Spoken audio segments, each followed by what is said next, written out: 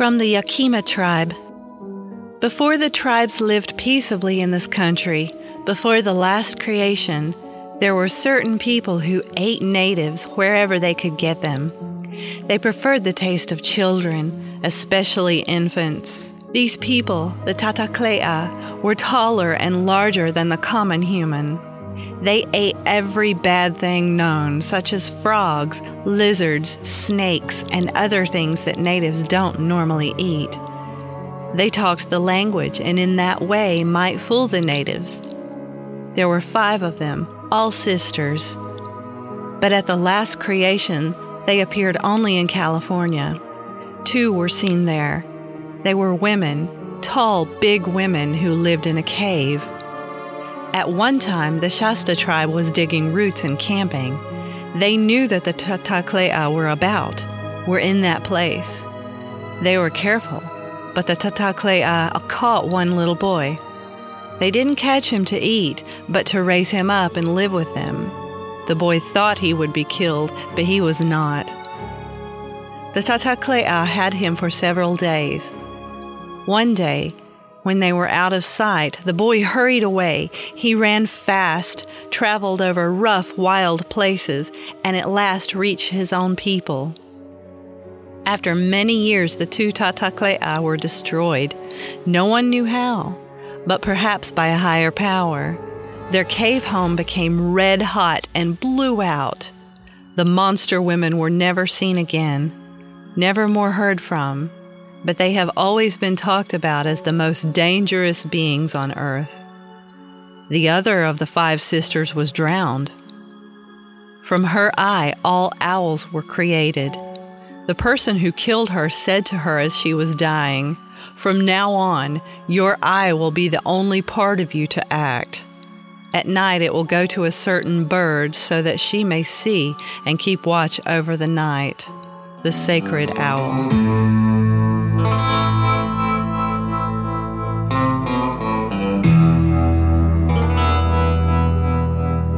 This is Natural and Wild with Christine Grayson. I'm a storyteller, a writer, and a creative muse. And today I'm moving into the dark shadows of Mother Nature, the places that don't always feel so soft and romantic. One thing about living in the woods is that it's not always so sweet and peaceful and drama-free. I can live without drama in big cities and suburbs simply by isolating myself and never leaving my living space, but that's not possible out here. Depending on the weather, keeping nature from taking over your living territory, competing with local wildlife for space, sometimes it gets kind of brutal. Sometimes you've got to sleep with one eye open, depending on where you're sleeping. I was hiking one morning. Such a beautiful morning. I learned to really cherish when the sun came up, and that time became precious to me because it was a break from the things that go bump in the night, or rather screaming to its violent death in the night. Mountain lions are not so far away. Bears are just over the ridge. Snakes are everywhere. And when I first moved here, there was a feral cat colony with a lot of sick animals that kept getting attacked and eaten. The predators were being drawn and attracted here from all over the place, and it became a hub of good eating.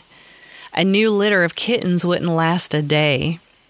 Since then, I've cleaned it up, and the person who was letting these cats breed out of control took them away. But the predators still visit every night, looking for anything they can get into. And so when the day breaks, it's a really good feeling. The things that try breaking into the house go back to their dens and go to sleep. The things that make little creatures scream are on down the road now somewhere. And I don't have as many serial killer weasels on my immediate territory as I used to, hunting down everything in their path. Weasels are crazy killing machines if you didn't already know that. So I was walking one morning. My dog was with me. She was still a puppy at the time, and she hadn't started leaving home yet and getting me into trouble. and we ran into a wild turkey and her babies. Well, of course, my dog went wild. The turkey, in order to save herself, grabbed up one of her babies, flew around my dog to get her attention, got the dog to chase her away from the original nest, and then she did something horrific. She dropped her baby down to my dog so she could fly away free.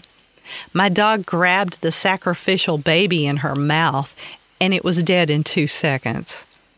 The mother turkey had sacrificed one of her young in order to save herself and the rest. And it gave me a good, hard reminder that nature wasn't exactly a Disney movie. There's this esoteric wheel that's rotating forever in a cycle. Life is made up of good things and bad things, and it's not for us to control so much. The universe exists to survive. We all spin together, subjected to both kingdoms and slavery, back and forth, forward and backward, up and down, spinning away with our cycles and our changes. The planet spins, a circular mass of life and death, its own body restrained and bound to eternally cycle a larger body with a stronger gravitational field, the sun. The mornings turn on the lights. The day warms up, then night falls, cooling everything back down again and sending us back into darkness. A cycle of activity and rest. And this wheel is forever and represents so many different cycles, which all work somehow on this crazy circular concept, spinning wheels, the wheel of change. It's pretty amazing to think about the cycles of creation and death and reincarnation, unless you're the one being eaten or going through some dark change. But as cruel and heartless as these things may be, they're a part of life and creation. They're a part of us. Without darkness, there's no light. Without evil, there's no goodness. Polar opposites exist everywhere and in everything, and inside you and me. It makes all this a little bit easier to take by looking at it through a different eye, to be a little more tolerant of the everyday ups and downs that upset most people, and start to see that those things have longer-term meanings and there's a purpose to those things. It's an exercise in patience and letting go of the need to control everything. You can't control everything. You don't have to control everything. Everything around you is operating on its own wheel, and eventually it's going to pass from its current phase into another one. For all you know, maybe it'll work itself out in a way that you're happy with one day, or maybe not. And in that case, trying to control somebody else's wheel of life usually only speeds it up anyway. It doesn't necessarily make things turn out the way you'd like. We've all got to let each other ride out their own wheels. The darker side of nature has its own unique set of resources. Death and decay is considered part of that dark side, right? And death is something that we use constantly.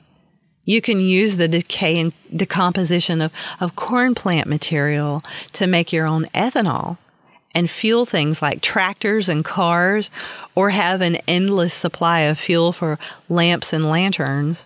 It's an energy source that burns 20% cleaner than fossil fuel because it uses oxygen in its molecular structure, which means it's going to emit way less carbon monoxide and hydrocarbons. And you can do this in your backyard with an acre of corn and be supplied for years. Just modify your engines to use it, and congratulations, you've just become a little more independent and self-sufficient. Decay is important. I don't like watching the process or smelling it, but the gases it emits are reliable. The carbon it provides is vital for life, new and old life.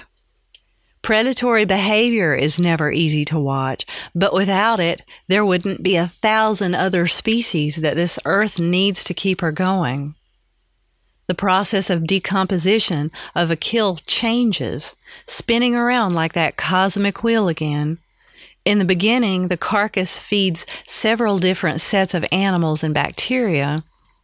Then the body environment changes as the decay progresses, and it becomes foul and not appetizing to those guys anymore, and attracts a new set of species.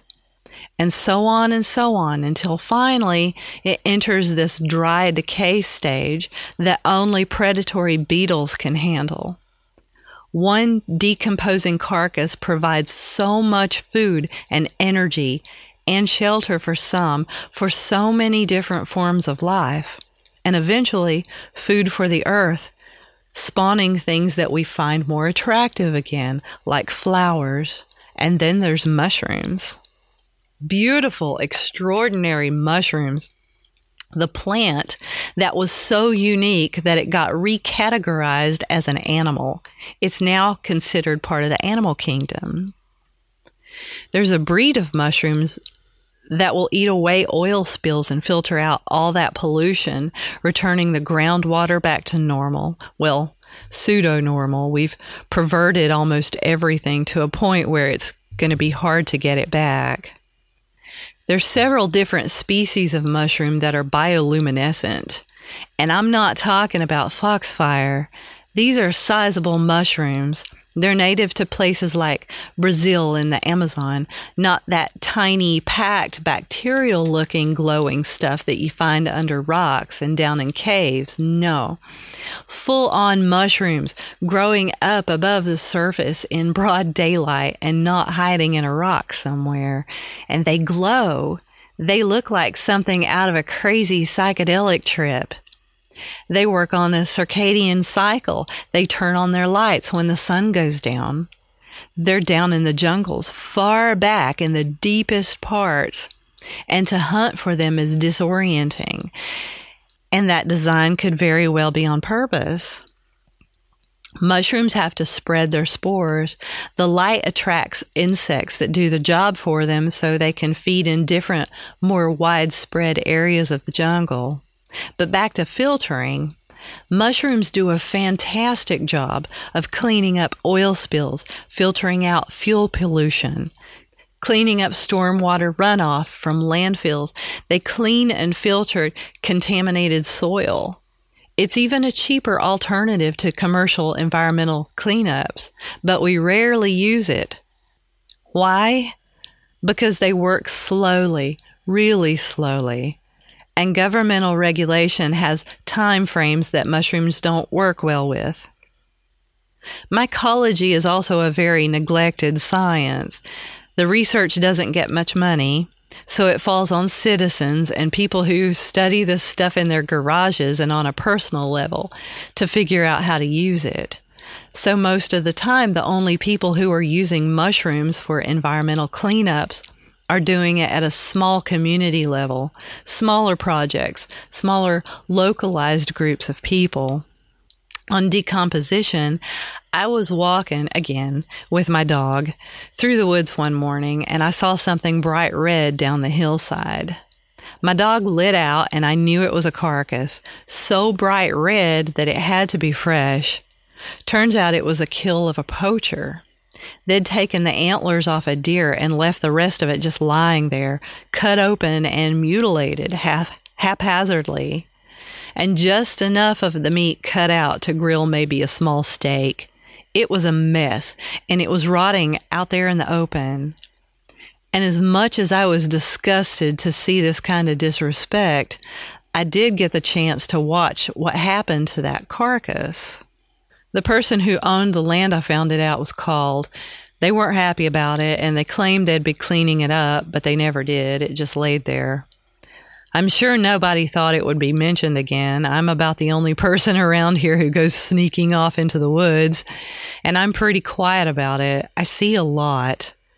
And I continue to go visit this carcass every day and watch the progress of events that begin to happen because I have this, crazy, dark interest in creeping things, I guess.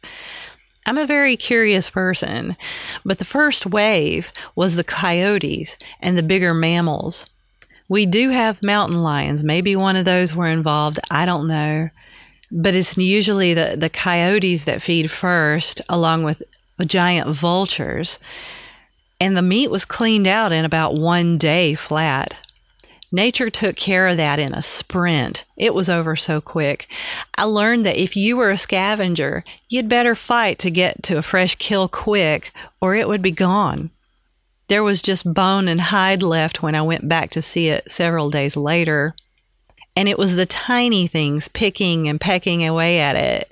Beetles, ants, the bacteria that lives in our guts, in animals too. And that's interesting stuff. Those bacteria that live in us and are just waiting for us to drop dead. We're in a constant battle with this bacteria every day of our lives. And we call it an infection when we lose a temporary battle with them. But we're still alive and we can keep those bacteria under control with medicines and poison and the right food.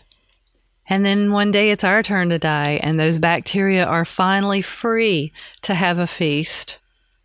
It didn't take this carcass long to go through its wet decomposition stage, given the weather in my neck of the woods. It's wet and humid here, year-round. The weather patterns have changed since the Earth has shifted on its axis. We're getting the weather of rainforests lately, I am not lying, and things break down and change quick. I've even noticed some creatures migrating this way that I've never seen in this area before. Everything is changing, and I can see it and I can feel it on the air as I live right in the heart of it.